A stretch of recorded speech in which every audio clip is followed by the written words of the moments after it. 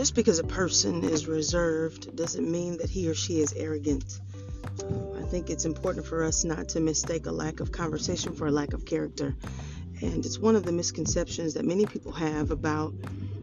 others when they are not as chatty, if you will, as other people,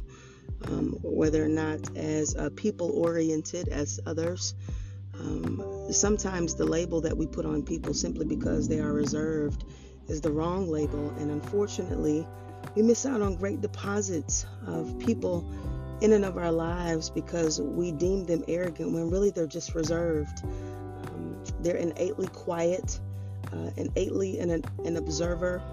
could possibly be an introvert, but because we don't have or don't operate in rather discernment and that of wisdom to get to know a person for ourselves instead of prejudging them based upon their own personality and their comfort of being around others. Because we don't do that, again, we miss out on great possibilities that we could receive in friendships and relationships,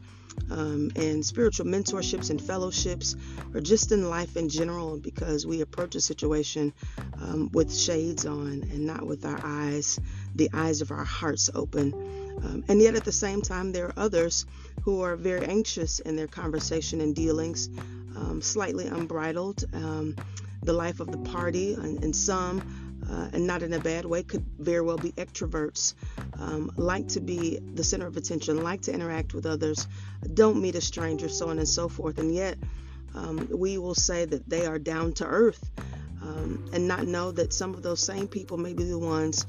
that are befriending you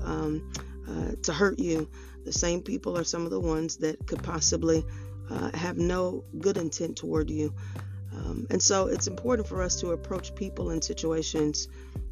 through and by the gift of discernment and that of wisdom, to understand that just because, again, somebody's reserved doesn't mean that they're arrogant.